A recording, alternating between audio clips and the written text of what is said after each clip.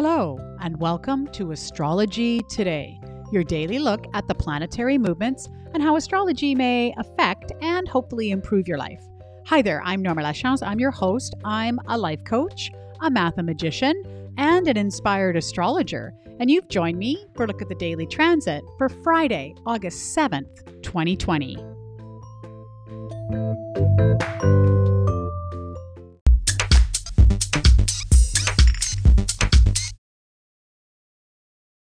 Welcome to the podcast and welcome to Friday. If you're new to the podcast, first of all, welcome. And second of all, just to let you know kind of how things roll around here, I set my chart every day for noon Pacific Daylight Time. So I do hop up on my astrological soapbox, like I like to say, and have a look at what are the planetary influences that are happening today. So every single day, Pacific Daylight Time is the time zone in which I live, and noon is a great halfway through the day snapshot of what's going on. Now, of course, if you have questions about your natal chart, that's your birth chart specific to you, or you have a general question about astrology, I am taking those and love to research those for my listeners. You can send me an email to astrologydiva, that's DVA, @gmail.com. Or you can leave me a voice message on Spotify, Apple, or Anchor. Just press that little button there and leave me some audio, and I'm happy to include that in an upcoming episode.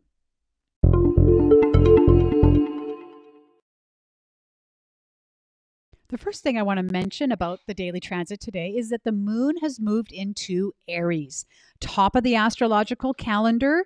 Remember that the moon is our fastest moving planet, and it clicks through all of the astrological signs in about a month. So it's 2 to 3 days in each of the signs.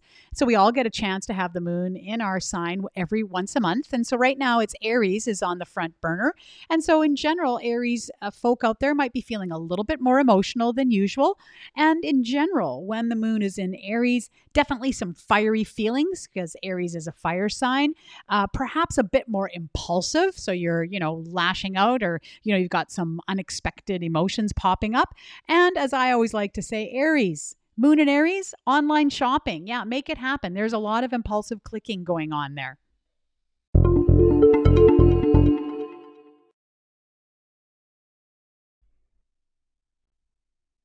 The main theme that I wanted to talk about today is this, what I'm calling the battle of the trines. Now, let's face it, trines are an easy aspect, so battle, it may be overstating it a little bit.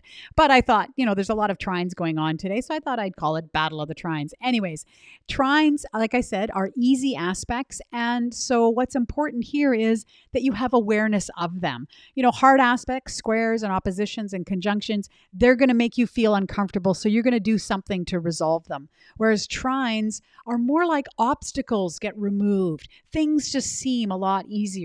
But you can really take advantage of them if you're aware of them. So have a look. Let's have a look. We've got 4 of them to talk about. So first of all, we have Mercury trine moon, and Mercury in Aries, Mercury in Leo and the moon in Aries, both fire signs. So this is definitely going to be affecting those with a lot of fire in their chart.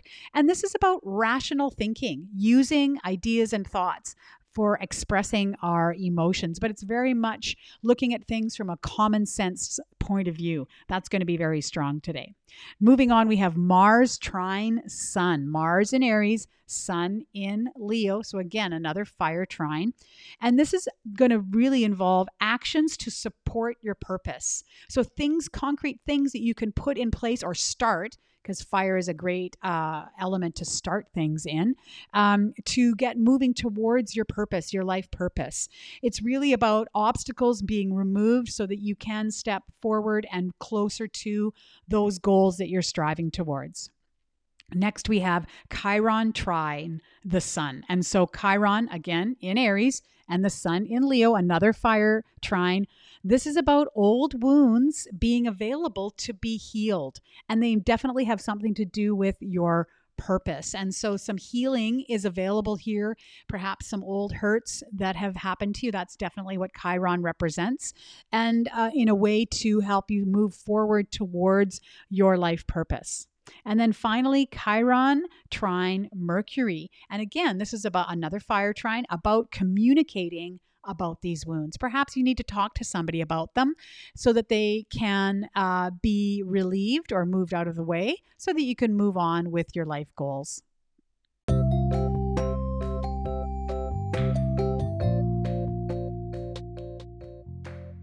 Thanks for joining me today on the podcast just to round out your week. Remember to sign up for the newsletter. The link is in the program notes. You can just click on that, and there's an interview of me on there. There's obviously the link to the podcast and an invitation to the New Moon event that's coming up. So, that's going to be coming out twice a month, but go check it out. Sign up for the newsletter. Would love to connect with you that way. I enjoy putting this together for you every day. I hope you have a fantastic Friday, and I hope to speak to you again soon.